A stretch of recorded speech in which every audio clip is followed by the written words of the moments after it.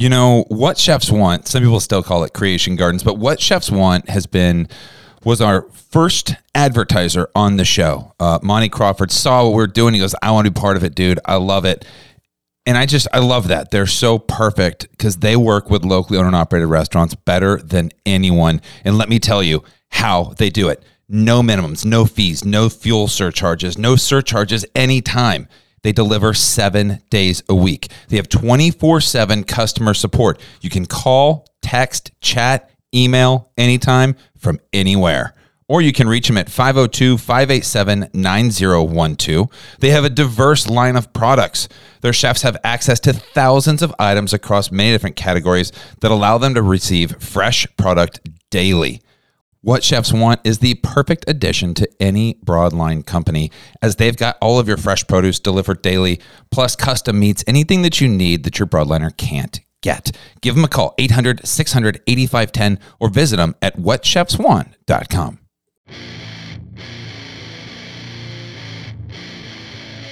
Welcome to Nashville Restaurant Radio, the tastiest hour of talk in Music City. Now here's your host, Brandon Still. Hello, Music City, and welcome to Nashville Restaurant Radio. We are powered by Gordon Food Service. My name is Brandon Still, and I am your host. Super excited to be coming at you on a Sunday afternoon. This is the Monday show, but I'm putting it out on Sunday afternoon, and if you were a subscriber, you would know that because you'd get the notification. And if you follow me at Nashville at Brandon_NRR. I always post on that account when I do cool stuff. When I post stuff up, because it's not the main account, I'm going to put the big post tomorrow morning about this episode today with Brian Lee Weaver. I am so excited to put this out there. After my Bad Luck Burger Club interview last week, we all went to Redheaded Stranger. And Brian wasn't there. He's like, man, I missed out on seeing you guys. So, well, why don't you come in studio? Let's have a conversation. So, bam. Here it is. He came in this week and we had a fantastic conversation. I loved the part of the conversation where we talked about kind of the similarities between being a musician and being a chef and how he creates his dishes, from Butcher and Bee to Redheaded Stranger to his brand new location that is going to be coming soon in East Nashville. He gives you all the details in this episode. So much fun. I'm excited for you guys to hear it. Want to tell you, if you love Mexican restaurants, and I'll tell you, I have my favorite Mexican restaurant, and I'm going to tell you my favorite restaurant is El Agavero in Bellevue.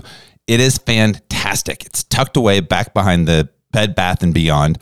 But Juan and Sergio and all the guys over there, they're amazing. They're my favorite Mexican restaurant in the city. I also love Tito's, and I love Cancun, and On the Border, all of my local Bellevue places. But I know that you have a favorite Mexican restaurant, and we are partnering with NetChex. NetChex is we're going to be putting out a 64-team bracket. And in this bracket, we are going to have Mexican restaurants from all over Middle Tennessee. So if you're in Mount Juliet, you're in Hendersonville, you're in Columbia, Spring Hill, Franklin, Nashville, anywhere, and you want to make a nomination for your favorite Mexican restaurant, hit me up at Nashville_restaurant_radio on Instagram. Just send me a message and say, hey, check out this place in Hendersonville. It's called whatever. Let us know, because this is going to be coming out the last week of July. It's going to be live. And the winning Mexican restaurant is going to get a special party thrown at their location on July 15th. And of course, the title of Best Mexican Restaurant in Middle Tennessee. I have a feeling like this is going to get very, very heated, as everybody is passionate about their favorite Mexican restaurant. I know that I am. I'll be voting for El Agavero. You should vote for El Agavero too, because they rule. So, we're super excited to partner with NetChex on this, and they are doing a damn good job to get this done. September 16th is Mexican Independence Day, and it's a Friday. It's also my anniversary. But we're going to be having a party on the 15th at the winning restaurant. We're going to have mariachi band and all kinds of cool swag. We're going to invite you all out to come celebrate the best Mexican restaurant in the city. So there you go. So if you own one of those restaurants, also send me a message. Let me know. And make sure that you are promoting it as this contest goes along. Lots and lots of good stuff there. We're going to be bringing back Brandon's Book Club for the month of August, but we can start it now. We're going to be doing The Comfort Crisis from Michael Easter, and this book is just amazing. It's a book about getting out of your comfort zone, all of the things that we do every single day that we've gone through so many life experiences now that we know what we don't like and we know what we do like. And we tend to stay in this little bubble. Throughout this book, it talks about stepping outside of that bubble and learning new things and how it affects your life. And I'm so excited to read this with you, to continue to go over it. And then the discussion at the end of the month. We're going to be providing the actual books for you. More details coming as we get closer to August. Just wanted to give you a heads up. If you're looking for a fun book club to join, Brandon's Book Club will be here, and it is going to be a ton of fun. So here we are. It's going to be hot as hell this week, and we're excited that you're with us. We are going to have we're doing a pop-up podcast. Okay, so restaurants do pop-ups, and I meet people all the time, and I say, well, yeah, I've got this little podcast I do, and they go, oh, man, I want to do a podcast. And so I've met some really, really interesting people, and one of those people was Kayla Ellis.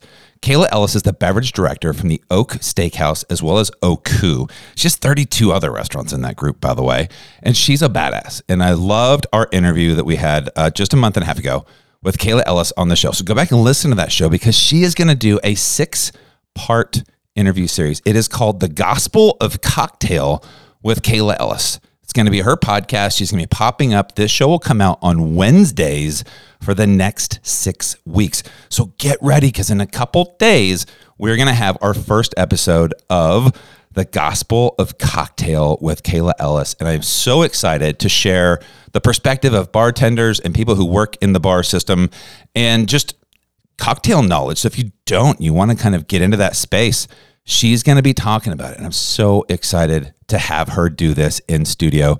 She is such an amazing, amazing person. And she's so fun. If you're out there, hey, look, I think I should do a podcast. I want to do a pop-up. We're going to be doing these 6-week runs. I'm going to be introducing you to new people.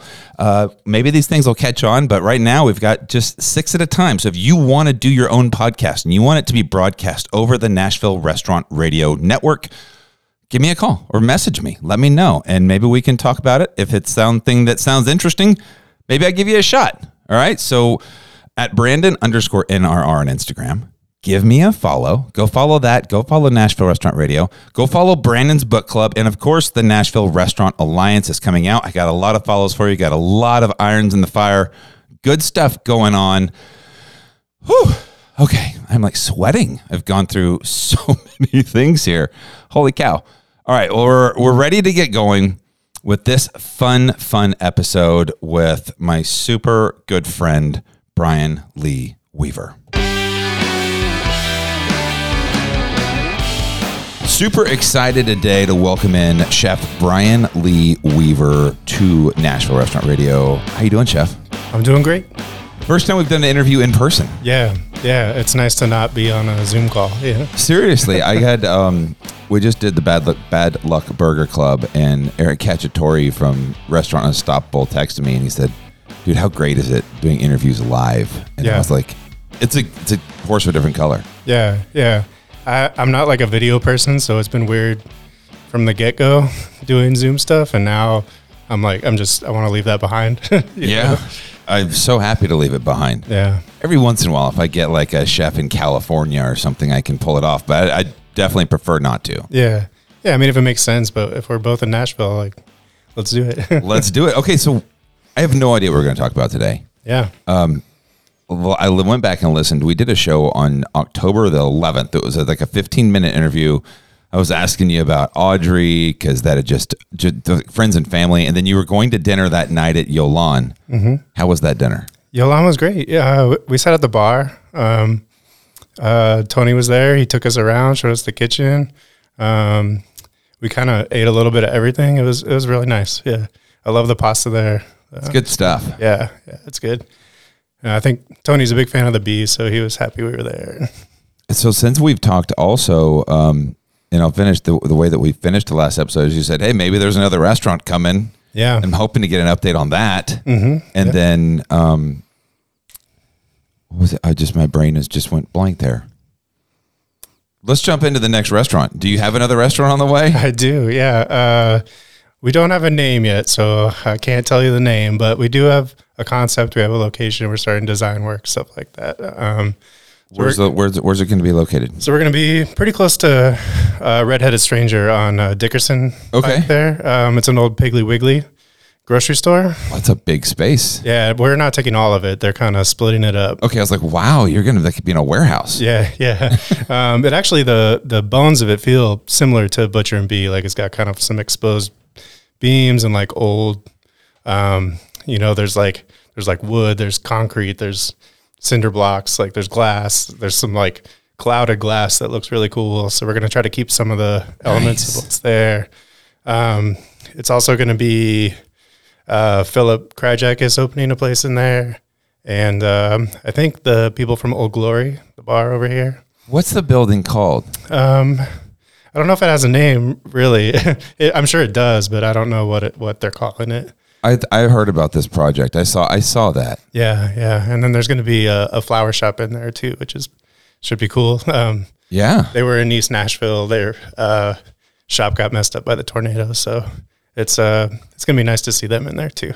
How is East Nashville doing right now as a ambassador for East Nashville? You got everything going on in East Nashville. You live in East Nashville too, right? I do. Yeah, I'm like kind of between the Bee and Stranger. So, can we get a East Nashville update from you? Yeah. Just how are people doing? How's it going? I think people are doing good. I mean, you can still see signs of kind of rebuilding and what happened. It's nice to see though, like Smith and Lentz open back up. Attaboy's obviously doing well again. Yeah. If you go kind of down the pathway of it, you can see a little bit of the stuff still going on, but and some of the buildings have changed obviously, and it looks a little different, but I think the vibe is good. People are out, people are coming in to eat. Yeah. I think the fear was that a lot of these places that closed or had damage were going to get insurance money, but that they're never going to reopen. Mom and pops aren't going to reopen. Yeah. And have you seen any of that going on? Have you seen some big box stores coming in or anything along those lines? I've definitely seen, there's a few places where it looks like housing is, or I don't know, homes are going in where they weren't before, which is probably to be expected. Yeah. There was that whole stretch where it was like Burger Up, and I think there was a soda shop in there. Like that's all gone, and I don't know exactly what they're doing there now. But most everybody that like I know that we were like kind of friends with is like rebuilt. It was sad to see the hotel across from the Bee. They never really rebuilt. I don't know what they're doing there. Is that the Field House? Yeah, it was like the Field House Jones. Is that what it's called? Field House Jones? Yeah. So that was a bummer because we were getting like a lot of people coming into the Bee from there, and my parents actually stayed there once, and they really liked the vibe. And, really? Yeah. I mean, it only opened for a short amount of time. Yeah, it was maybe 6 months. Yeah. I don't know. Yeah. So how do you spend your time right now? Are you 90% Red-Headed Stranger? Are you ever at Butcher and Bee? I'm really not that much. I'm still a partner there. I still kind of consult on the menu a little bit, but I really just kind of, once Stranger really got going, and then through the pandemic, like I wasn't really involved there that much, and I just kind of wanted to give the ball to them and let them run with it, Everyone there, at least in the bigger roles, are people that I trust, and like they were ready to kind of take what I was doing and run with it. So big time James Beard nomination. Yeah. I mean, technically it was for the Charleston restaurant, but still. Was it the Charleston restaurant? Yeah. I mean, we're the same company, so it was pretty cool to see. It was outstanding restaurant, which like that's a big category, It's a huge category. A lot of it, I think it was just a testament to my business partner, Michael, did a lot of work through the pandemic, just helping restaurants and the Restaurant Relief Fund and all that. So I think a lot of that was, it was a result of the work that he did and kind of getting recognized for that. That's fantastic. It's a huge honor either way. Do you take what influence did you have on the Charleston location? Little. I mean, some, they use a few dishes, like we share like the whip feta and the crispy rice that came from Nashville. Those are pretty big staples. I was I went down there quite a bit in the first couple of years, just to kind of help and get the vibe and like make sure the restaurants were sort of on a similar page. We never wanted them to be like cookie cutter type things, Yeah. But yeah, now, I mean, I just I go there for like wine and food, like the festival stuff, but I don't really like help out in Charleston that much anymore. Do you want to win a James Beard Award? Some chefs are like, yeah, that's the prize. That's the thing I want to do. Some are like, I really don't give a shit. Where are you? It's like waxed and waned over time. I mean, I think there was a time when I was like, yes, I want that. Like, I would like that recognition. The older I get, I kind of don't give a fuck. Like, I want, it'd be nice, but, I feel like people respect what I do. They come, we're busy. Like, it would be cool, but I don't really care in the end. Yeah. We've just hired an executive chef at our restaurant, Maribel, and he's doing a lot of really cool stuff. And I'm like, we're not trying to win a James Beard here. What we want to do is we want to feed the people in the neighborhood multiple times a week. And he's into it now. He's like, he gets it. And he's still doing really, really cool stuff. But I think that when you're trying to win a James Beard, it's hard to do that because your North Star isn't service. It's some other thing. Yeah. I don't know. You could tend to maybe lose focus on what you're really doing. I will say though, a big part of the motivation of the new spot is just to get back doing food that isn't just like smoked brisket all day. I mean, and don't get me wrong. Like I love what we do at Stranger. It's like my baby, but, I do kind of want to get back in the kitchen and like flex a little bit, Yeah. Well, I can imagine. Yeah. Well, I apologize that the first time that I've like really eaten at Redhead Stranger was last week. Yeah, it's okay. Because I don't ever, it's just tough. It's tough. Sometimes people, they can't make it to the east side all the time. I hear that a lot. But I mean, there was also, pandemic or whatever. So I wish I could be on the east side like all the time. Like every time I cross over the river, I just feel better. And we've talked about this, just like going over the east, there's just a whole vibe there. Yeah, it's definitely, it's a little different vibe. I notice it, especially just coming over this way, driving around Vanderbilt and all that. It's definitely a different world, a different Nashville. Yeah, for sure. I'm excited. I'm literally yesterday, I've kind of finished it, but I have built a pit in my backyard. Yeah. Whole hog pit. Nice. 95 cinder blocks. Yeah. I had a custom made grate, 4 by 6 feet. I'm really excited. I'm going to try and get a bunch of people over and do. Are you going to do a pig? I'm going to try and do the whole pig. Yeah. Well, yeah. Pat was in here and he was like, he just did this book, Life of Fire, and it kind of outlines everything. And I got inspired and I was like, dude, I don't know how to cook with fire.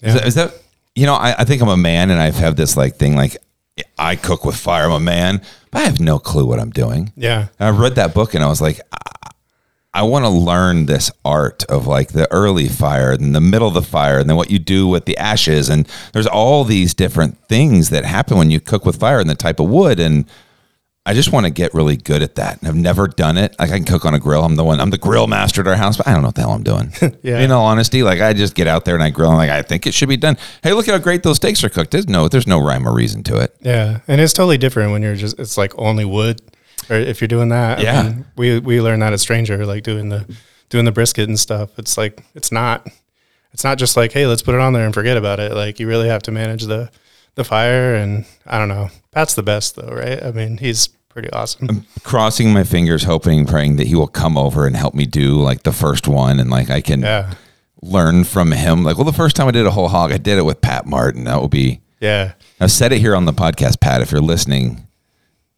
I'm calling you. I'll come too. Yeah. Hey, I'll do it. Yeah. Well, that was kind of my thought. I was like, if we get like, I have this dream of like mentoring people and if we could get like 5 chefs and 5 of their like superstars, like you have somebody at work who you think is going to be a star that would benefit from hanging out for 24 hours with a couple other chefs and a couple other up and coming rock stars. Yeah. We just do like a whole hog cook or something like that. We all hang out and it's just a 24-hour day with like you and some other rock star that you've got working with you, and they can glean information off of these other. I think it would just be a fun experience. Yeah, totally. That would be awesome. It's kind of my vision. Yeah. I mean, I should say I didn't get too much into the the food that we're gonna do at the Piggly space. But Let's talk about it. we're gonna do like probably mostly wood fired cooking there. We're not gonna have like a fryer or anything. I think if we do anything stove like, it'll be induction, but it'll be mostly like a wood oven and a grill.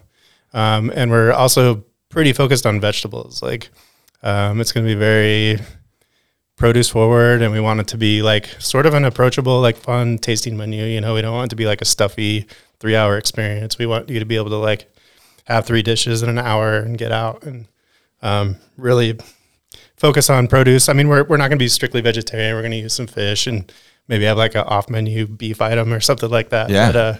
But really just focus on the produce here from the farms, and that's kind of the gist of it. Well, you kind of answered one of my questions. Supply chain's been a real nightmare right now. Where do you buy your produce? I love to give shout outs to people that are out there hustling. Yeah. We get a ton of stuff from Farmer Dave.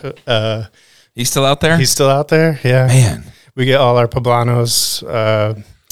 We get all of our tomatoes from him, jalapenos, all that good stuff. And then whatever he has sort of seasonal, like he just got into melons and he brought me some plums the other day and stuff like that. At the Bee, we work a lot with Nashville Grown. Okay. Which I really like. We've used them for years, but like just the sort of interface they have to like connect you with all these different farms that you may not always know about or see.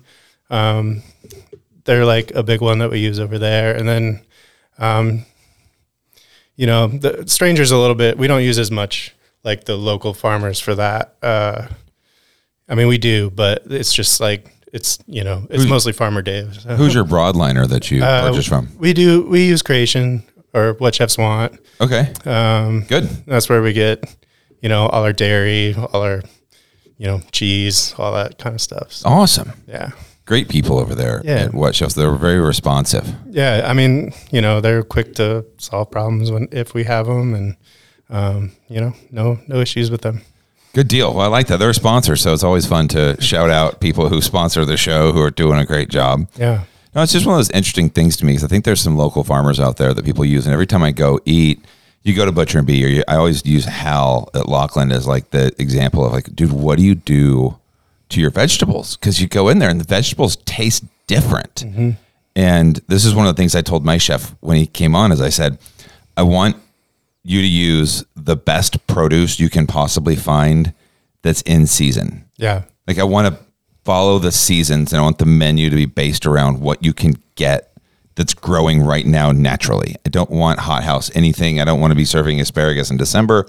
I want to have the right thing in the right season, and it makes a big difference. Oh yeah. I mean, that's always been kind of part of the ethos of the company that I work with, especially at Butcher and Bee. It's like we change the menu as often as we need to. Stranger's a little more static, but we also aren't, using a lot of like seasonal. I mean, we do have specials all the time and stuff, but like, brisket isn't seasonal.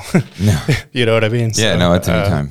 But I should shout out Bear Creek too. I didn't talk about them, but I get all my beef from them. I've been using them since I moved here. Leanne's pretty special. I love what they do. I got to get them on the show. Yeah. I need to tell their story. I just don't have a lot of experience. Everybody talks about them, but I don't know a lot about them. Yeah. She's amazing to talk to. She'll have you out on the farm. Hell yeah. She'll take you hunting if you want, like. I'm not have you ever hunted? Are you a hunter? I'm not a hunter, but I mean, my dad shotguns growing up. I'm aware of it, but I don't, it's not my thing. Not mine either, but it was interesting because I just read a book called, and I'm going to bring back the Brandon's Book Club thing. It's called The Comfort Crisis. And he talks about going out and having to shoot his food. Yeah. Because he got out of his comfort zone, went hunting, and he's like, I've never shot, an animal.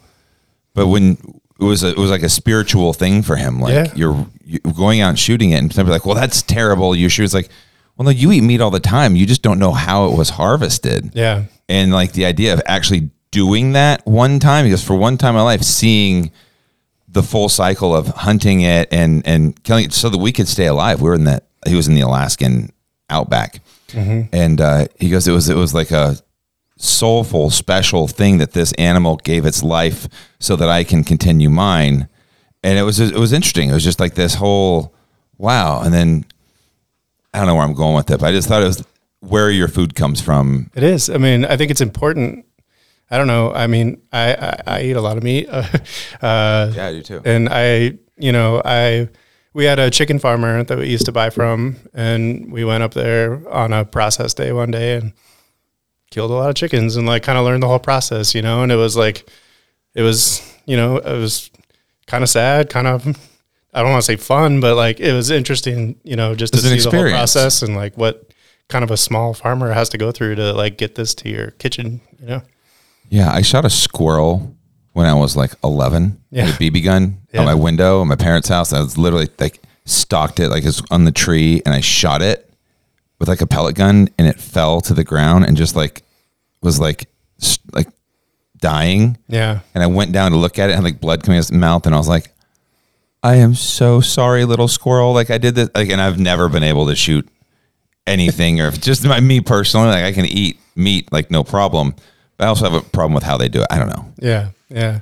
I feel you on that, but I do think it's good for everybody to sort of experience what that feels like, and like it's sort of a responsibility that I think you owe it to yourself or to the world or whatever you want to believe in to like see how that goes, So you have 2 restaurants and another one that's on the way.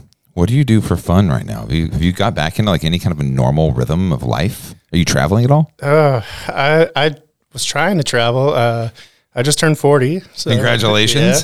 Yeah. I was trying to do a big trip for that to go to Iceland. But my wife just opened up a bookstore, which kept getting delayed and delayed and delayed. So she ended up opening, I think, the week after we were supposed to go. Oh. So we just kind of had to put that on pause. I think we're going to go in the fall. So I haven't done a ton of traveling. I went to Charleston for wine and food. I went up to Milwaukee and did a dinner up there with my friends from Dan Dan. But that's about it. I need to get out and do a little more. But I have been a little more normal with like life. I took up playing tennis a few years ago. Really? Yeah. So I take lessons from my guy Bryce. He's a regular at Stranger, and I go once a week to play with him. And tennis is hard, man. Dude, it's it's difficult to play. Yeah. I started from scratch. Like I'm pretty athletic, but like I didn't know any of the fundamentals or anything. So learning that was very interesting, and then just the whole psychological element of it is just fascinating to me. What's the psychological element? Just like you're playing somebody one-on-one, like. I don't know. It's all like, it's so mental, like you have to be good at it, but a lot of it's just like sort of playing and messing with the person you're playing with a little bit. Like it's all really fascinating to me. I feel that same way about darts. Yeah.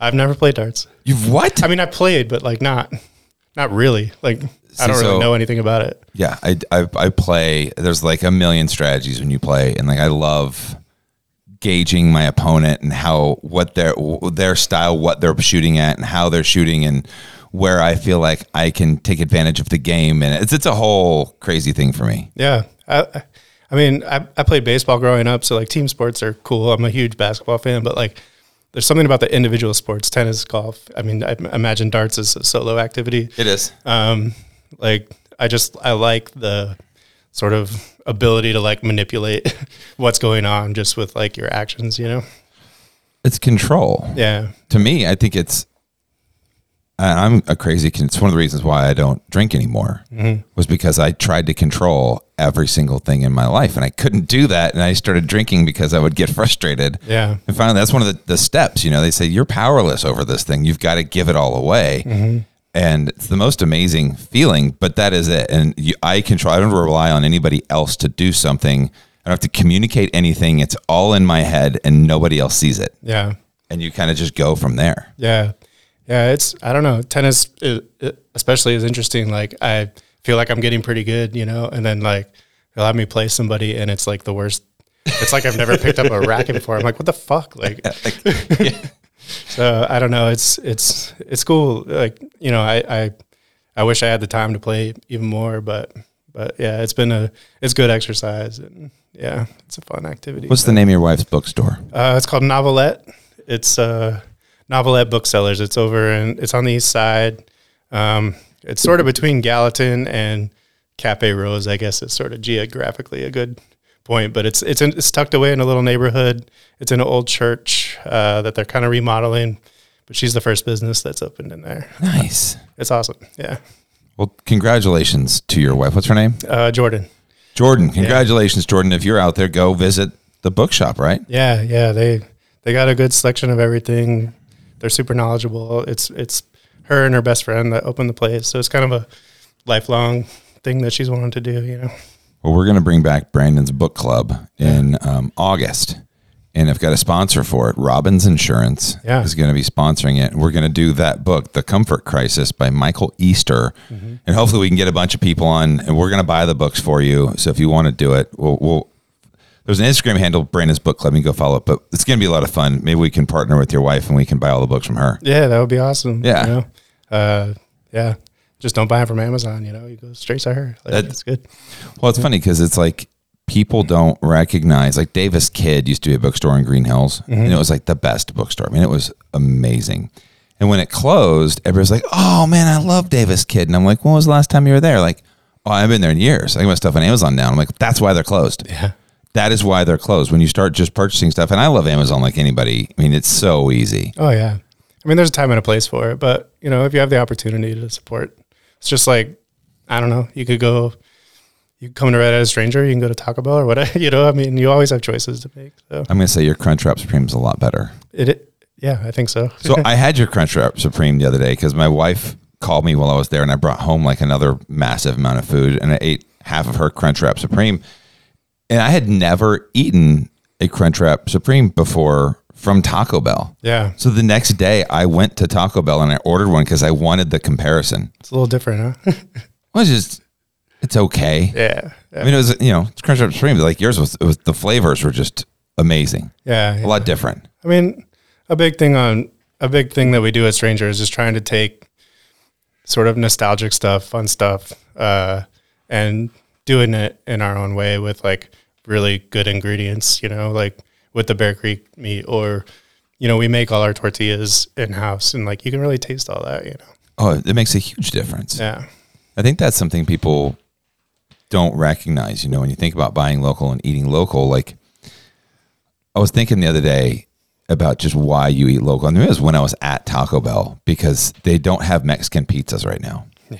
I wanted to get a Mexican pizza too because I hadn't had one of those in years since they took them away. They brought them back and then got rid of them. They brought them back and there's a sign that says, you love them too much and now we're out. We're sold out. And I went to the front window and I go, are you serious? And he's like, yeah, we can't get any tortillas. We're going to try and bring it back in January. And I was like, what do you mean you can't get tortillas? Do you have tacos? Yeah. Like, how can you not get the tortilla? It's not like there's a bunch of complicated ingredients. Like there's Hatch green chilies in there and they only grow for a month out of the year. Like it's a tortilla. Yeah. Drives me crazy. Yeah. It's interesting. I mean, yeah. Well, when you go to these mass places, these huge chains, what they do is they negotiate deals with people. They build their food in a commissary and then it's delivered and everything is frozen and they just microwave it, get ready to go. But in locally owned and operated places, everything is made from scratch for the most part. And that's flavor. Yeah. That's what you're getting. Yeah. I mean, it's healthier.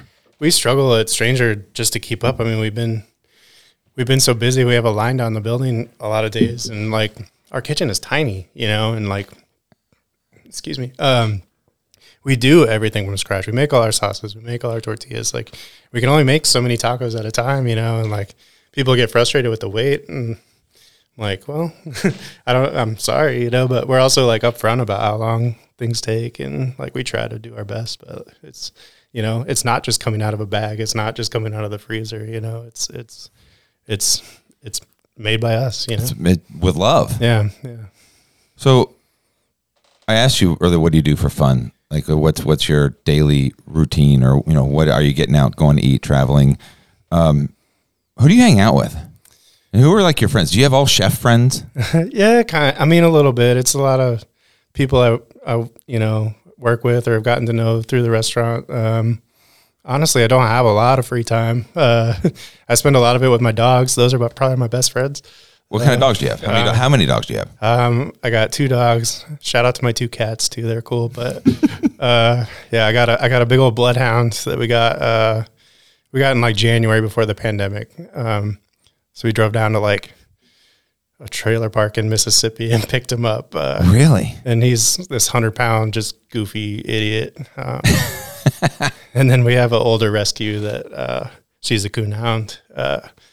I'm not sure how old she is. We got her when she was like full grown, you know, but yeah, those are my two babies. I take them out 2-3 times a day sometimes, like just wherever. We go to Shelby a lot. People see us walking around all the time. So, but yeah, you know, like it's tough to like, especially, I don't know. It's tough to like have friends a lot of times, especially like people who don't work in restaurants. Their schedules are completely different than mine. So yeah, you know, and then, you know, who knows with some of the chef guys, it's like, sometimes we'll just spontaneously like meet up and have a beer, have coffee, or go to dinner or whatever. But you know, it's tough to like make time when you're working the way that we do. When you go out to dinner with your chef friends or you do anything like that, are you able to just to enjoy the meal, or do you constantly like watch for service and food and how they're preparing it? Are you not necessarily analyzing, and not comparing, but can you just relax and enjoy a meal? I can now. And it depends on the place too. Like, you know, I don't know. It's interesting. Like if I'm traveling, I'm going somewhere and I'm spending a lot of money or whatever, I'm like, I expect some Sure. level of service, you know? So I can be judgy, but like most places, like I want to sit so I'm not facing the kitchen. If it's an open kitchen, like I'd like to just sit there and like have a good time and feel like a normal person. Like I generally, I mean, people know my name, but I don't use my like work email for reservations. Like I want to just have a normal time. I don't want a bunch of stuff sent out to me a lot of times, you know, like it's just like I just want to see what your restaurant's like. And I just want to eat here. Yeah. Yeah. And just feel like a regular person, not a restaurant the chef person. is here and he's, you know, because I don't know, you get that all the time. Even like if I go to somebody's house, like if we go to a barbecue or whatever, they're like, "Oh, I made a pie for the chef." Or it's just like it sucks, you know. It's like, yeah, I love this pie. I don't need you to tell me that I'm gonna think it sucks. Like, yeah, I don't know. It's weird. All that stuff is, you know. I can imagine. That's kind of why I asked the question. Like, because I mean, if people just calm down, or if it's, oh, we have a chef here, hey, but you know, it's like I imagine it is like if you were a comedian and you're hanging out with people like, but I'm not as funny as you. Say something funny. It's like, yeah, I'm not at work and I write jokes, but I'm not here to be your entertainment. I imagine if the chef, you're like, but you want to cook there? You're like, I'm just hanging out. Yeah, just want to chill. And it even took a while. Like even with like my wife, and she would make me dinner. She'd be like, I don't know. It would just. She second guessed herself, but you would probably done it this way. Yeah, like, it took a long time just to be like, good. Hey man, I'm so happy that you're making me dinner, and that's all I care about. Like it's weird sometimes when there's expectations, and like, you know, like I said, there's a time and a place to be judgy, but more often than not, it's like I'm just there for the food and the company, and you know, if like the food's a little weird or the server fucks something up, I don't care, you know, like I'm not going to go leave a 1-star review or something, you know. What's your least favorite thing about Nashville? I was ask people ask like your favorite things. I was thinking about this question the other day. I don't know why I was like in a pool and I was like, my least favorite thing about Nashville is probably the drivers. Yeah. To me, like the inability to merge appropriately, to me, drives me nuts. Or the lack of using a turn signal. Yeah, like, that's a big one. I'm like, dude, like, wouldn't it be so cool if we had this like lever that you could just push one way or the other to signal where the fuck you're going? Like, nothing gets me more angry than people that don't use turn signals. Yeah. So I'm lumping my thing that I dislike about Nashville the most is like drivers and driver etiquette. And there was a long time in Nashville, there was called the Nashville Wave, where if you pulled up somewhere and you were like, hey, can I get in here? I'd be like, yeah, go ahead, no problem. And now it's just like they won't make eye contact with you. Yeah. People will not look at you, and you're like, I guess you're just gonna pretend like I'm not here. Yeah. Never mind. Okay. I guess while we're on traffic, it's 4-way stops. When somebody stops clearly before me, and then they just sit there, and then they flash their lights for me to go. And I'm like, I've been sitting here waiting for you to go because this is how this works. Like, It's a first come, first serve kind of a thing at a 4-way stop. yeah. Anyway, man, least favorite thing about Nashville. That's a really hard question, you know, like nothing immediately comes to mind, really, you know. I really do love it here. I do wish we had a little more in the way of public transit, bike lanes, stuff like that. Again, traffic comes back up. Yeah. I mean, when I moved here, I was renting a house like a half mile from the B, and I walked to work.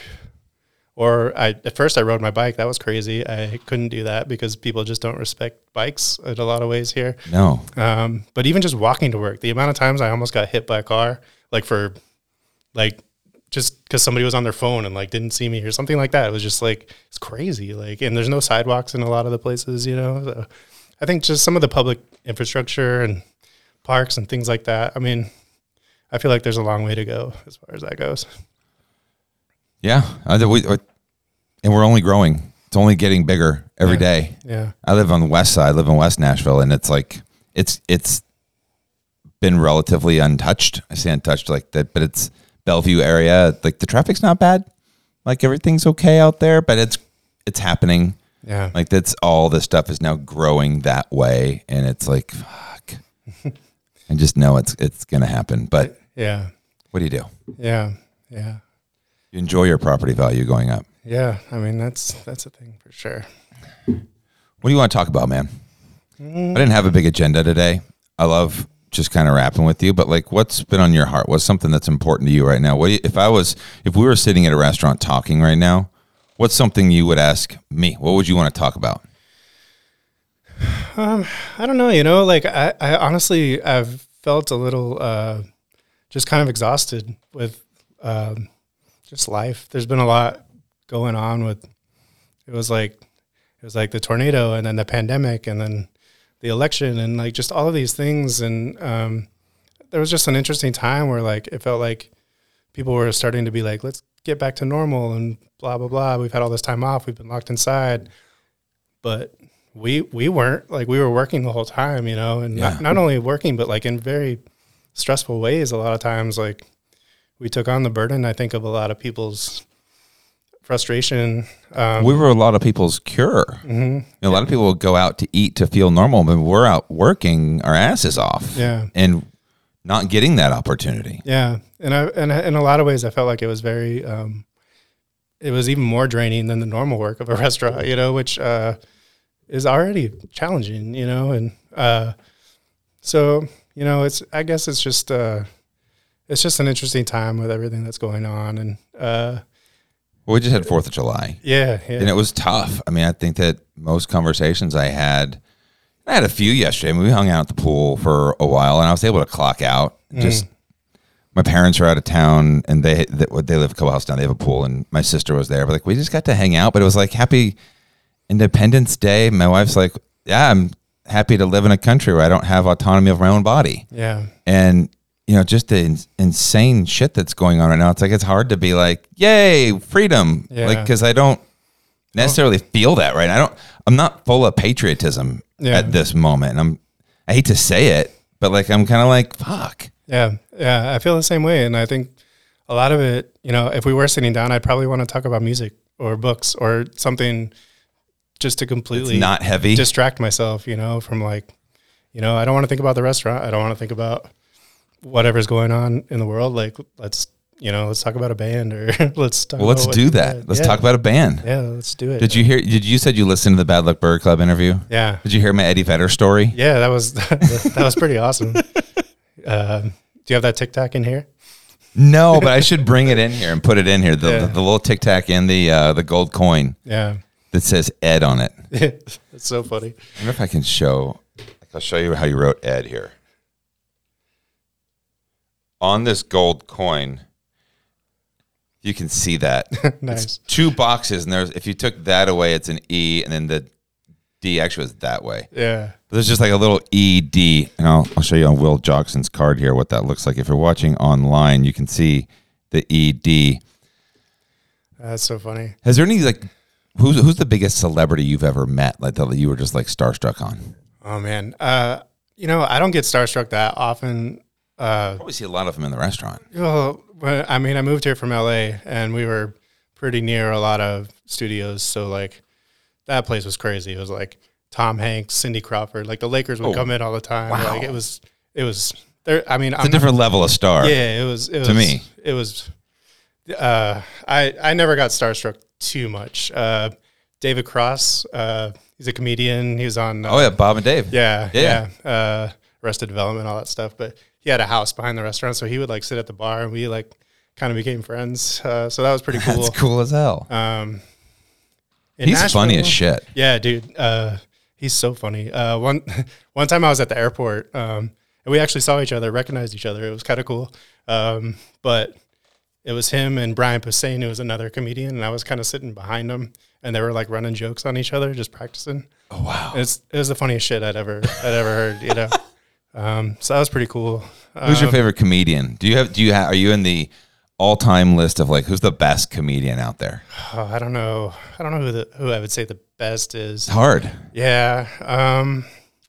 Man, I love Dave Chappelle. I like everything that he's done for the most part. Pretty into Bill Burr. Did you go see him? No, I've never actually seen. I've never seen him before, but I love him. He was just here last month at Bridgestone. Yeah, a month before in April he was here. April 19th, April 23rd, or something like that. Yeah, he has a good podcast too. He is funny as shit. Like he's one of the. Like I was literally crying at the show. Like I couldn't stop. Like I was like trying to like catch my breath as like tears were. He was so funny. Yeah. I love Dave Attell. So I'm the genre. You're like that late '90s, 2000s kind of like people that really hit it. Then I'm a big like Sam Kinison. Mm-hmm. He to me was like one of just he was a genius. Yeah, and I love Chris Rock. Chris Rock, I think was just an absolute. I think that to write a bit like to write comedy like that, and then work it out and the delivery. That's like there's a performance involved there too that. I think Chris Rock just kills. Yeah. So does Sam Kinison. So does Dave Chappelle. Yeah. If we go a little older, I like Bill Hicks. Okay. Or Richard Pryor, you know, stuff like that. Nothing that's cookie. It's like irreverent people that straddle the line. Mm-hmm. Yeah. I think that's what good comedy is. Yeah. And like observing the world and Mitch Hedberg always makes me laugh. How about Nate Bargatze? I don't know him. I know him, but I haven't really listened to him too much. All right, here's what you have to do.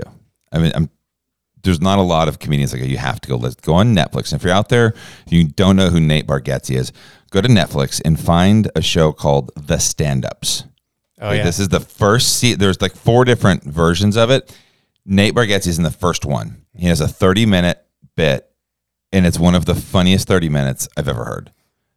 Same deal, just crying, laughing at some of the stuff this guy goes over with everything. You got to go watch it. The Stand-Ups. I'm going to put that in the show notes for you guys to go watch. And he's from Tennessee, lives in Franklin. Yeah. I think I saw that. And he doesn't swear. I think I watched the newest season of that, but I didn't go back on it. But the Tennessee Kid is his newest one. He has one called the Tennessee Kid. It's a whole stand-up special. But you got to go back to the Stand-Ups first. That's like his first one.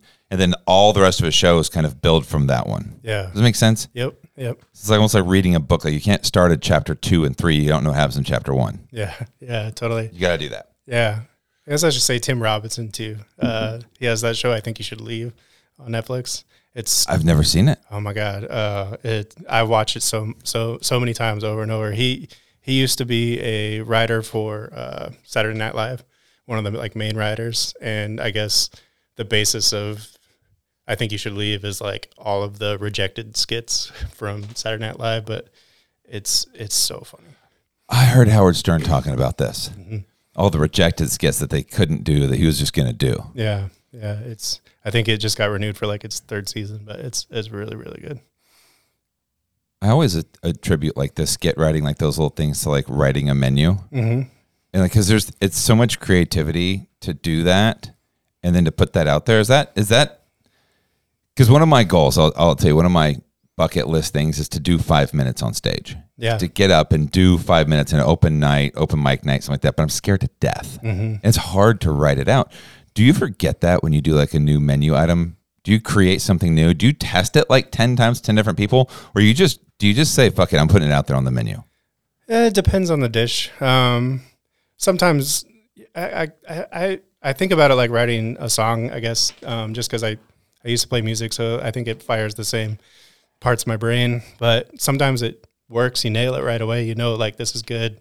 I think other times it needs some tweaks. No matter what, you always need other people to taste it. Make sure you're not crazy or like just one track. Like, can you get like your palate just kind of gets numb after you've tasted so many different things? You need somebody else's opinion. I've always been curious about this. Like, what do you have a process when you create a new menu item? Like, do you read cookbooks? Where do you find inspiration? All over the place. I mean, I definitely read a lot. Pre-pandemic, I ate out a lot.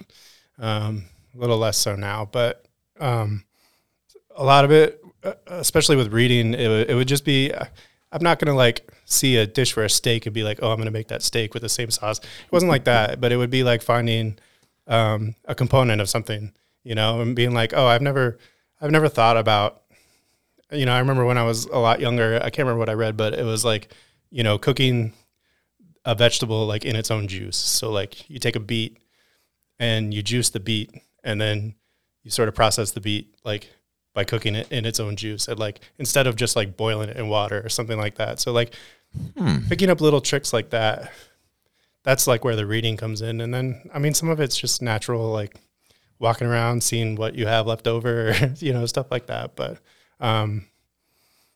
looking at the list that the farmers give you and be like, oh, I've had this idea in my head for XYZ. Next time they come to me with gooseberries, I'm going to make this dish that does this. Yeah. Gooseberries, but yeah. I mean, I think there's always just going to be a natural element of creativity that not everybody has or wants to do, like not everybody I think wants to come up with a dish, or, like maybe they do, but like they don't know how. And a lot of it is just repetition and trying it over and over. Like, I mean, when I first became a quote chef, like it's not like I really knew what I was doing, so you got first of all, nobody knows anything they're doing until they just freaking do it. Yeah. And you just have to fail. Yeah. You have to fail over and over. And eventually you either fix your failures, or not necessarily fix them, but learn from them. And, or you don't, I guess it's pretty simple. Well, that's not even cooking advice. That's good life advice. Yeah. All the way through, just to do that. It's a lot of persistence and just caring about what you do. I mean, tasting, stuff like that. And we're going to take a quick break to hear a word from our sponsors. Did you know the number one cause of methane or greenhouse gases in landfills is your food waste? Restaurants waste so much food. All the food people don't eat, all of the scraps that come from all of your prep, it all gets put in a dumpster and then gets buried in a landfill, and as it decomposes, creates methane gas. Well, thank God Jeffrey Ezel and his brother Clay have come up with the compost company. You can now compost your food waste. They take it to their farm, they create organic soil out of it. They then sell that to Whole Foods as well as local farmers and landscapers. So it's literally coming full circle in your community.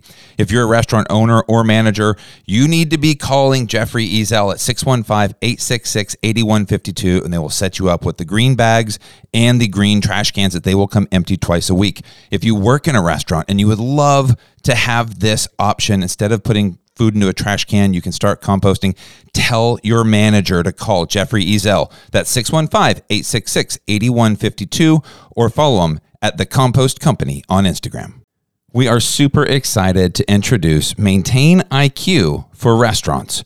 Maintain IQ is a modern digital checklist system that simplifies your operations.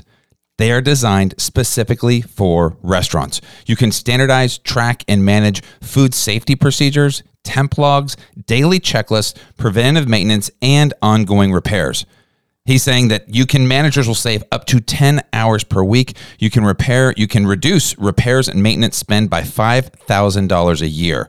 Staff will know what to do, how to do it, and when to do it. Everything is digitally recorded. minimize liability, ensuring safety, cleaning, and compliance standards are upheld. This is the best thing since sliced bread, guys. And we're going to talk about that in just a second with Sharp EAs. But we are talking about a checklist to do every single thing in your restaurant that's all kept nice and neat in a little app.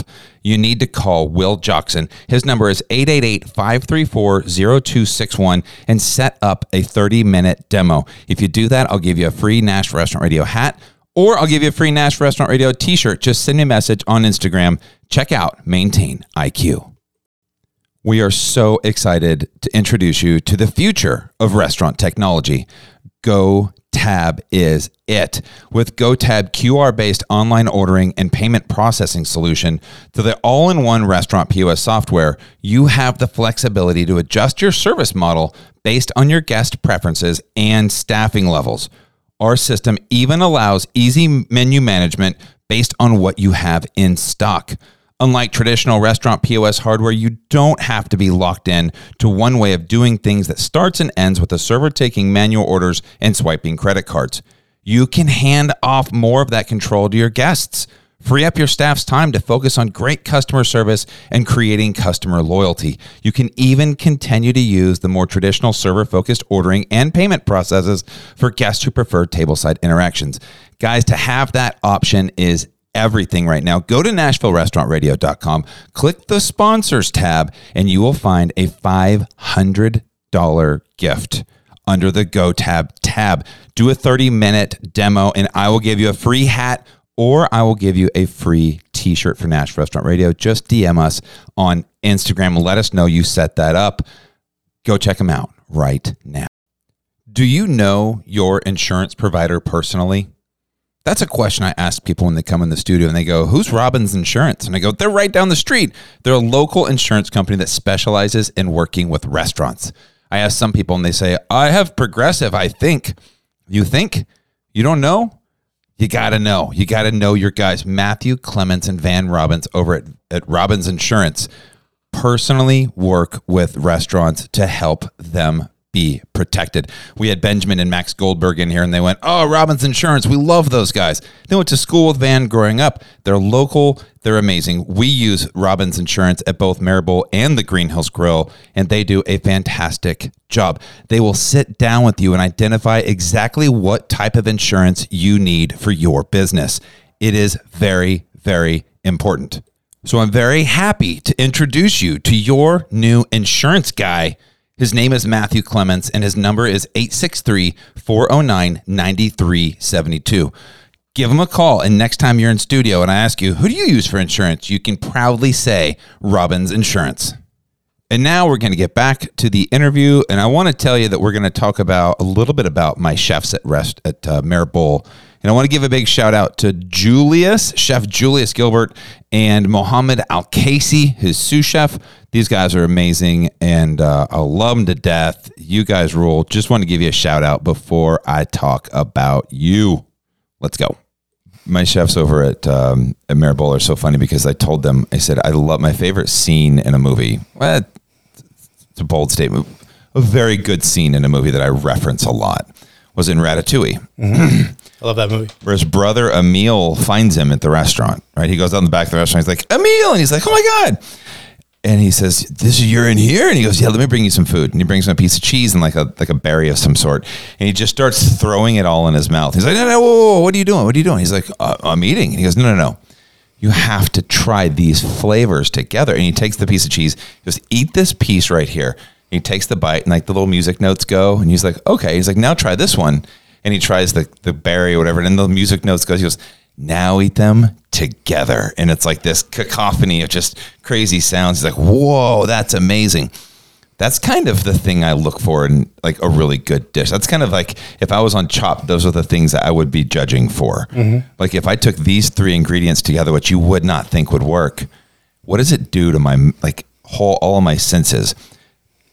Did I encapsulate any part of the trial and error of creating a menu item or creating a new dish? Yeah, a little bit. I mean, sometimes it takes the right thing for it to come together. Like let's just talk about like the crispy rice dish that we do at Butcher and Bee. I don't know if you've had it, but It's they're in your taco, the number 8 taco. I'll tell you that much, because it has the poblano and the cheese and the crispy rice. And I was like, what is this texture I'm having right now? And it was amazing. Yeah. Like that's it though, right? Yeah. Okay. So like the crunch, the like kind of puffed rice thing is like, I knew I wanted that to be the sort of star of the dish, right?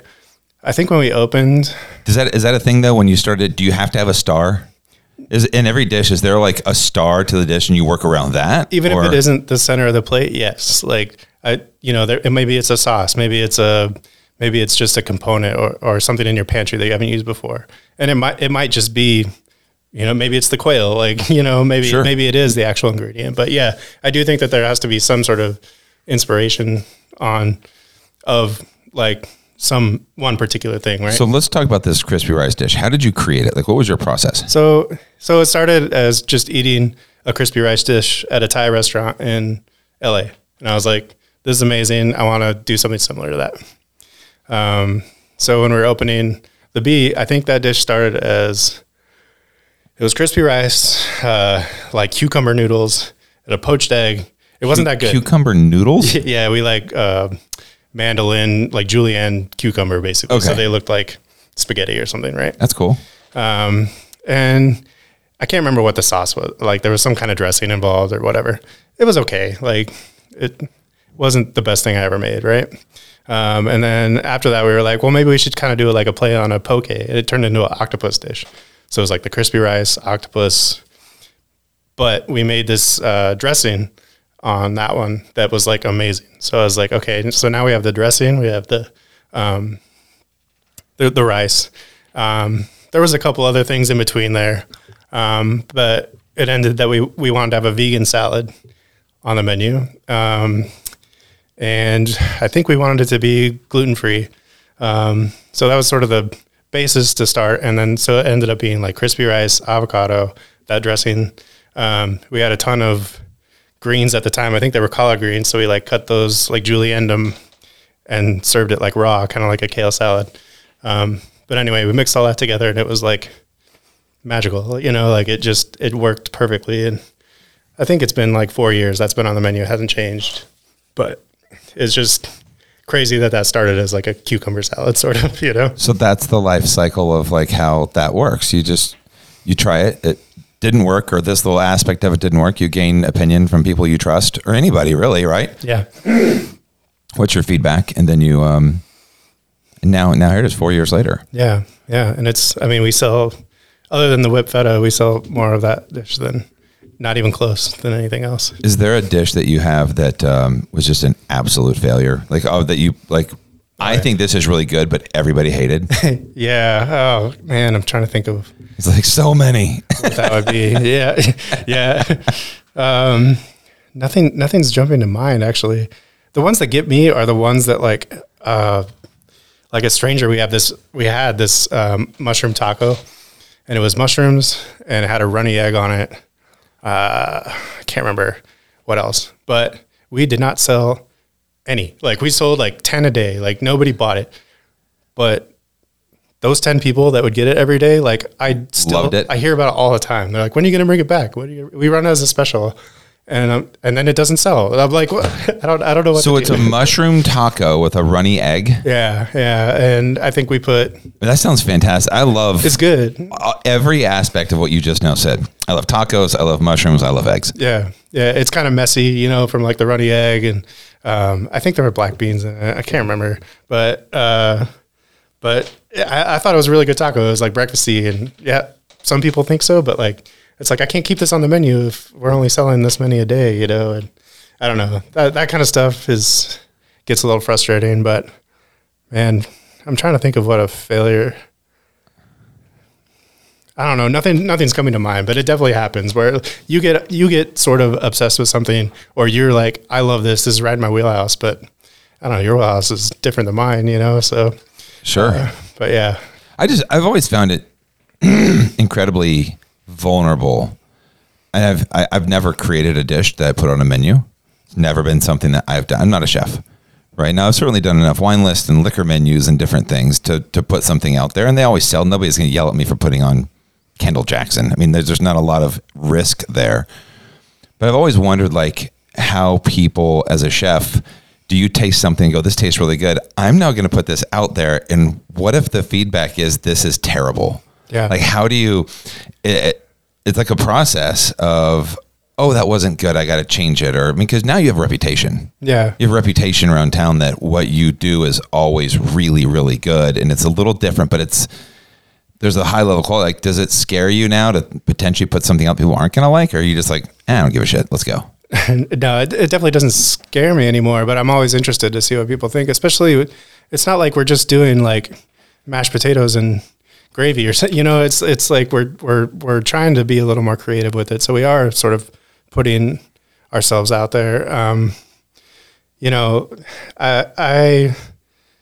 do think that's probably the most important part about like sort of what we talked about a minute ago about like making sure that you work it out before you actually are having guests try. It's fun. Maybe like at the Bee, they sit at the counter. Maybe we have a dish we're working on, like, hey, try this, and we'll send it to them.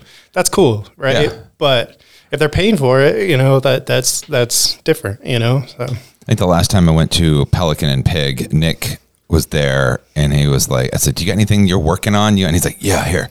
And he made us a couple of dishes of stuff that he was working on that were similar deal.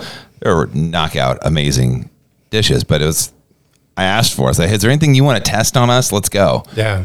Is that something people can do? And what if somebody said that when they walked into the restaurant? We generally have something that we're working on, or that if you're that enthusiastic that you would ask for it, then hell yeah. Like I want you to try it, especially if it's something that like we're close to putting on the menu or that we've worked on, like that's fun. I mean, that's why we have the open kitchen. That's why we have the chef's counter. Like that interaction is super important.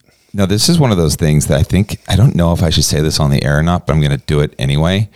There's like this thing in the industry, and I don't know if this goes out anywhere else, but I go to a lot of restaurants and chef will come out and say hi or something. I'll go, what are you guys eating tonight? And I go, I don't know. And he goes, do you just want to feed us? Just start sending food out. We'll just take whatever and just eat it. Just whatever you want to do back there. I've probably had that meal 50 times. Or go somewhere and the chef's like, dude, I'm just going to feed you. And I'm like, awesome. Charge her, let's go. Is that fun for you when that kind of thing happens? Or is that like, dude, I'm busy. There's a menu. Like, I don't have time to just be creating things for you. Like, or do you just send stuff out that's on the menu? Should we let anybody know that that's even a thing? Well, that's a two-parter there, I guess, in response. Because we do have the sort of chef's choice menu at Butcher and Bee, which is sort of like you have an actual menu. Chef's choice menu? Yeah, so it's like, the guests don't really have to make any decisions unless they want to. Like we'll ask them, if there's any dishes they really wanted to try, but for the most part, it's us just sort of curating an experience for them. It's not necessarily, we will have a couple special dishes here and there, but it's not necessarily like we're just going to cook this off the cuff. Pick stuff out that's on the menu to serve people. Yeah. But I've never seen. It's been a while since I've eaten the Bee. Sorry, but like that's so cool and innovative. I honestly, I didn't love it at when we first did it because it just, I don't know, I was like, we tried to call it kind of a tasting menu, and I was like, well, it's weird when we're just serving normal dishes, but the way that it's evolved, and our GM Jake over there does a really good job of like training the staff on how to sell it and stuff. And it's probably, I think we sell at least a third of the tables that come in order that. Wow. So like, they're sort of, and it works really well both for regulars and for people who have never been in before, because a lot of people who come in, maybe they do know about us, but a lot of them don't. They think they see Butcher and they think we're going to be like a steakhouse, So then they look at the menu and they're kind of confused. So it's an easy way to like introduce people to the restaurant. But for the regulars, it's a good way for them to like try new dishes all the time and stuff too. So, yeah. Butcher and Bee, what does the name signify? Well, that got chosen before I was involved, so I didn't really come up with like, naming it. But I do think that like Michael, my business partner Michael, like really liked just sort of the spirit of like a butchery and like the craftsmanship, and then just sort of like a worker bee, like, and then just the alliteration, the B and B. Yeah. It's worked pretty well, but it does.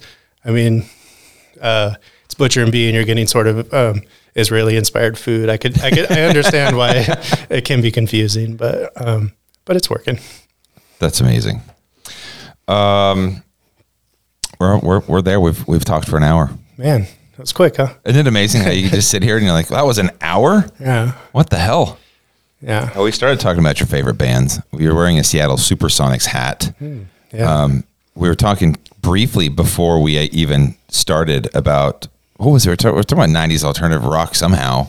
Yeah. What was it we were talking about? Well, I was plugging my friend's podcast to you. Oh, that's right. That's right. I think it's called Breaking Waves. Breaking Waves. Yeah. Or it's either Breaking Waves or Making Waves.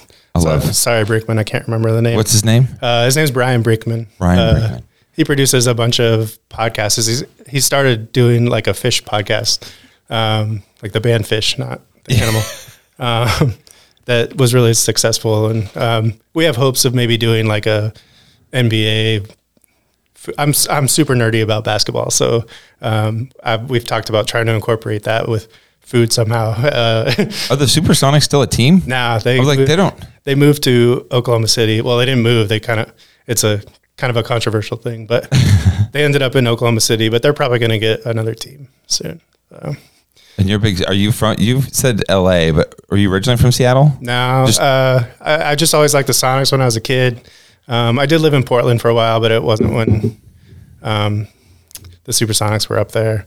But now my wife's sister lives up there, so I don't know. Somehow there's a connection, but I mostly just like the cool colors. hat. Yeah. The hat's pretty cool. Yeah, it's a good one. You have one of the original. You got like the very second hat that I ever got. Yeah. You're like the first person that I gave a hat to. I know. I remember you coming by. I was super pumped about it. That was so fun. Yeah. I have a new one for you today. Nice. You have a new hat and a bunch of new stuff for you.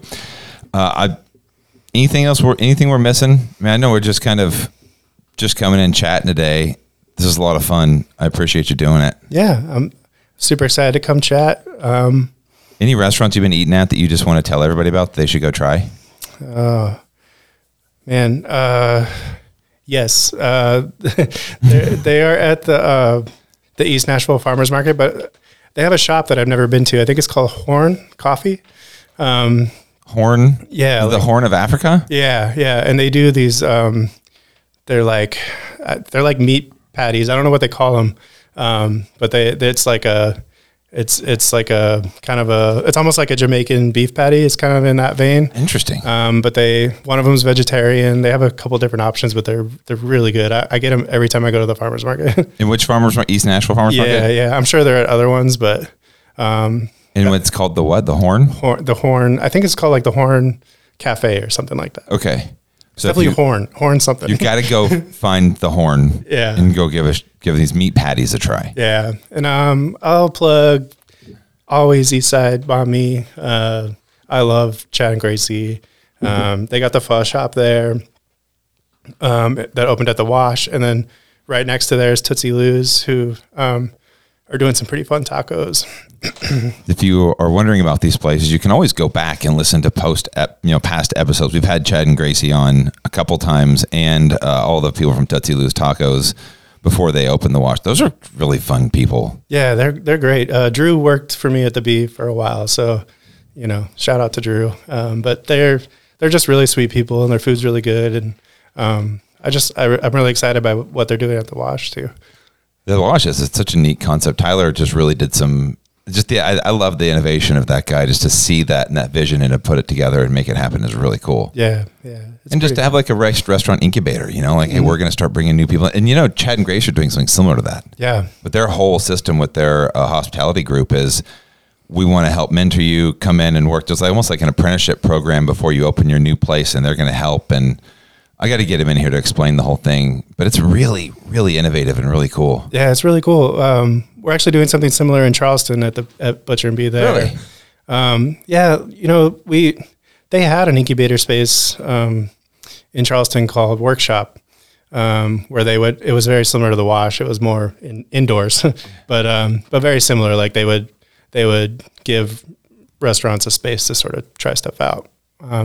But now they have, I don't know the details too much of it, but Michael's sort of turned that into sort of sponsoring somebody. Like I think the woman he's working with right now does Pakistani food, and just trying to give people more opportunities that might not have it. That's amazing. Speaking of staff, how are you guys doing staffing wise?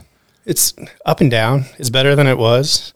I'm definitely getting a lot more inquiries than I was before. It was pretty bleak there for a minute. Yeah, it was tough. Yeah. Although I'm still, just this past week, I worked the line one shift. I worked tortilla one shift. So, it's by no means like solved, but I do think that it's gotten better. So.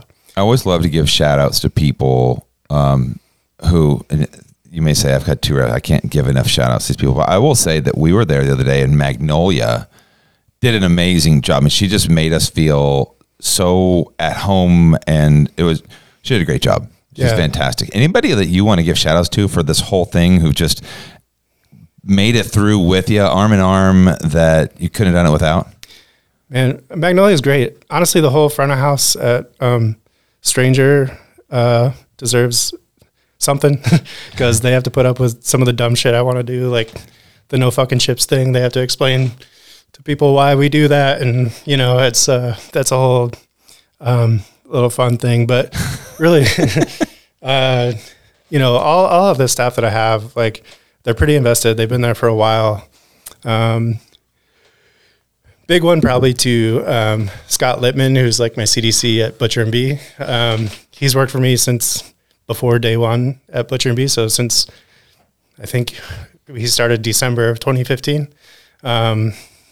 He had like zero kitchen experience before he worked for me, and he kind of went from prep cook to line cook to now he's the CDC there. So just watching him sort of grow and learn and still be enthusiastic about it, like 7 years later, like, it's pretty cool.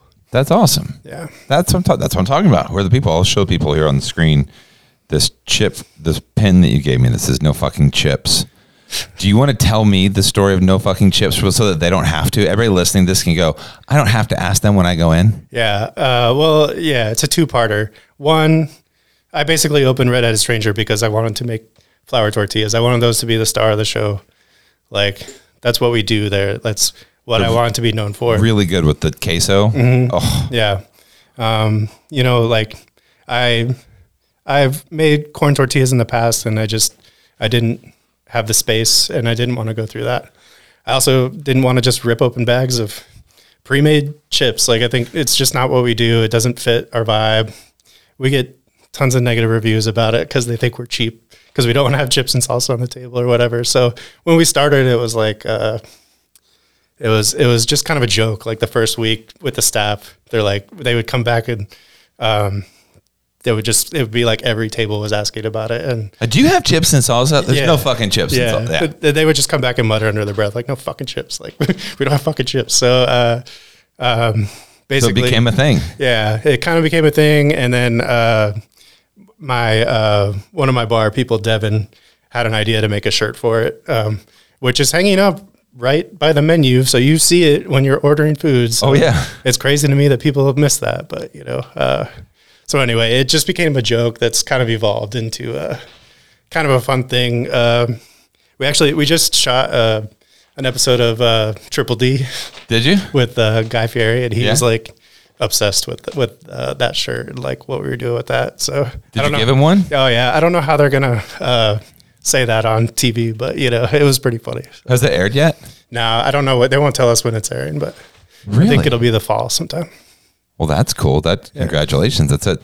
Usually gives businesses quite a bump when they show up on that show. Yeah, it was quite the experience. I mean, we've done a few TV shows, but nothing that big, So he was super nice. Like, he's done a lot for restaurants, so it was cool. Yeah, from everything I've heard, he's a very cool guy. Jen, my co-host, previous coach, she's going to come back hopefully. I'm interviewing her today also. Oh, nice. So if you're listening to this, Jen's episode will be out Friday and Brian's will be out on Monday. But she has, her husband owns Soy Bistro in Brentwood. Yeah. Have you been there? I haven't been there, no. But I've wanted to. I haven't heard Jen on here for a while, so I know, right? Back, yeah. So she had so much going on in her life, and we just had a conversation one day, and she was like, listen, I love you. I want to do this. It's great. But I have to focus on the things that are at the top of my priority list right now, and mental health and everything is one of those. Yeah. And I said 100%, like I totally get it. I can talk to people. I'm good. Like I miss the shit out of her though. Yeah. I mean, like I love doing this, but she adds so much to the show, in my opinion. She just is so, it's nice sometimes because she'll throw something out there. I'm like, that's a great point. I didn't even think of that. And like, I just need that. I need the female perspective sometimes. And it's like, or just her perspective. I love her perspective. Yeah. She's just an amazing human. So I was like, yeah, no, take your time. But she's going to come in today. And hopefully she tells me, I haven't really talked to her. I mean, we're literally going to like catch up doing a live interview. Nice. And see what's going on. So stay tuned for that. And hopefully I can talk her into coming and doing some more interviews with me, or maybe like bring back the Music City Roundup or something. But yeah, I think everything's going well with her. So I think everything's going really good. She's well, and you know, her kids are, I think 1.5. Her husband just celebrated a year sober. A lot of good stuff going on there. So hopefully I get a good full health report there. Everything's going all right. But yeah, nice. I have a feeling that we're both we're gonna go down the rabbit hole of this country and what the hell's going on. I'm anxious. I'm not like an anxious person. Like I don't get anxiety. I'm very much a restaurant guy. And I told my wife this. I go, the hardest thing in the world for me being a restaurant guy and you not being a restaurant person is that shit just rolls off my shoulder. Like nothing shocks me, and I'm just ready. I'm ready for anything to happen, and we just spring to it. And she's like, no, but the next election coming up, I'm afraid. Yeah. I don't know what is going to go on. I don't trust I don't trust any of the Republicans right now. I'm sorry. There's some crazy shit. Yeah. And I don't know. I'm legitimately anxious about what's going to happen this next presidential election. Yeah. I try to be a pretty optimistic person, and like something's always going to get better. It's one of the first times in my life I've not felt that way. I'm scared. Which is pretty depressing, but yeah. It is. I mean, I don't, this isn't necessarily the podcast where I dig into that stuff, but I think it's an important conversation. I think it is too. I mean, I think it's important for people and businesses to like say what they think, I mean, we went through that, in the past few years. Like we're not afraid to say kind of what we think about things, and, it might alienate some people, but for the most part, like people know where we stand and what we believe in. And I think that we gain just as much from that as we would lose, so. Caroline Galzin was a huge, she talked about how she constantly would say the right things, do the right things, just so that anybody can dine here. It's fine. And I think she still says that anybody can dine there. We're not segregating anybody, but she said when Donald Trump was in office and just all of the horrendous things he was doing, she goes, I chose people over this stuff. And I couldn't not say what I'm feeling and believing. Yeah. And it was just too strong of I'm so adamantly against this that like, I don't care if you don't eat here. Yeah. Like if you're going to be in that mindset, I don't care. Yeah. And I thought that was incredibly brave, but I also thought it was kind of a sign of the times that we're in. Yeah. I mean, it's unfortunate that things are sort of as divisive as they are, but I don't know. There's like, for me, there's just like no room for hate, and a lot of the stuff that's happening is hateful, and there's no other way to say it, and like, I just don't want that around. Some of the comments around this whole Roe versus Wade thing, I'm shocked. I'm like, how do people have the gall to go online and say some of these things? Yeah. I don't know where they get this confidence that that's okay, or that like, where do people believe this stuff? I don't. Yeah. I'm sure Jen and I are going to get into that today. I want to stay kind of away from it, but we'll see. I'm excited to catch up with her. Yeah. It was fun to catch up with you too. It's awesome talking to you. Thanks for coming to the studio. Yeah, it's great in here. Brought me a t-shirt and like the coolest hat. Yeah. Yeah. I'm wearing that all the time now. Thank you. We just restocked on all the merch, so come buy a shirt, whatever. Well, go to Redheaded Stranger. It's an amazing experience. It's a cool vibe in there. Yeah, it's fun, man. It's like fun. It's kind of a diner. It's got some kitschy shit on the walls. Like you can watch them make tortillas. Like we got Christmas lights everywhere. It's where I would want to go eat if I wasn't working there, That's a great It's a great testament right there. This is where I'd want to go eat if I wasn't working there. And I love on the wall when you first walk in, there's like all the little drawings from previous specials you've had. Like, are people have like drawn out like what the specials were? Yeah. I love that you've kept all of those. They're so good. Like I've Really had impressive. ideas to like turn it into a coloring book kind of thing, but we'll see where we go with that. But it's been fun to sort of watch it evolve over the past couple of years. So. And I'm excited to have you sign my door. Yeah. It's going to be, I'm excited to see where that goes. People come in here and be like, wow, look at all these chefs that have been in here. This is really kind of cool. Yeah, it's cool. So you get to sign right next to your boys from the Bad Luck Burger Club. Yeah, man. Maybe we can have a burger off one of these days. I heard talk about the best burger. It kind of got me going a little bit. Yeah. So. Yeah, well, I think Shane Nasby would want to be in that too with Cletus. Yeah. And then I love the shout outs they give to Dream Burger and Cabin Addict. I hadn't heard of that one. I haven't had it either. So I'm like, I guess I got to go try it. We went to Hugh Baby's yesterday. Yeah. Or no, it was on Sunday. What day is today? Tuesday? Yes. Yeah, it was on Sunday we went to Hugh Baby's. And that was a damn good burger. And then on, I think it was Saturday morning, I actually went and I had my Bad Luck Burger for the first time. Nice. Good stuff, right? It's legit. Yeah. Like that was a damn good burger. Yeah. I love what they're doing. So. They have a good vibe too. Yeah, good dudes. All right. Well, hey, here we are. We're now we're an hour and 20 minutes, and I think we finished the show over today. You're very familiar with this. We have the Gordon Food Service final thought, and it's your turn. You're say whatever you want as long as you want. I don't know who you're talking to, but people who would listen to this, I guess I don't know who they are, but if you're out there, take us out.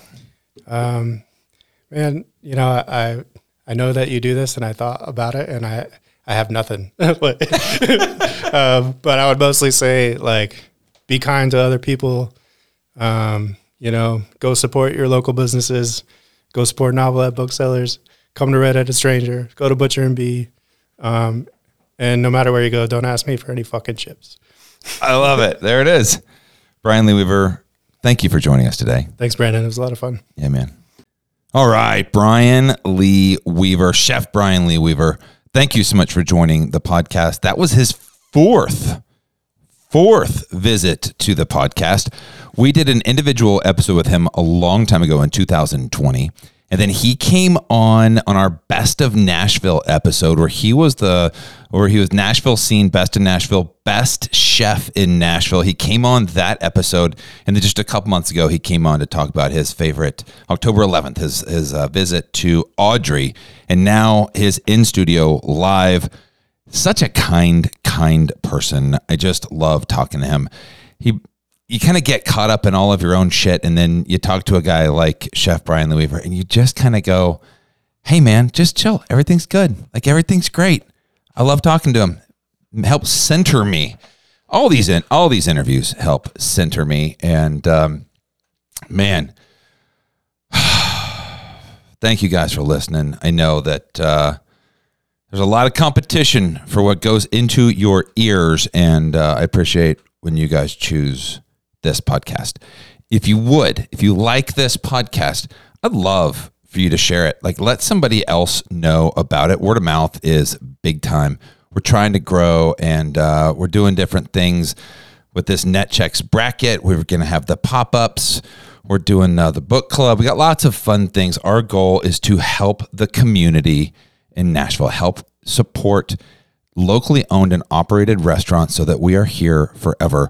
That's what the Nashville Restaurant Alliance is going to be about. Lots and lots of fun things going on. So again, thank you for listening. Hope you guys are being safe out there. Love you guys. Bye.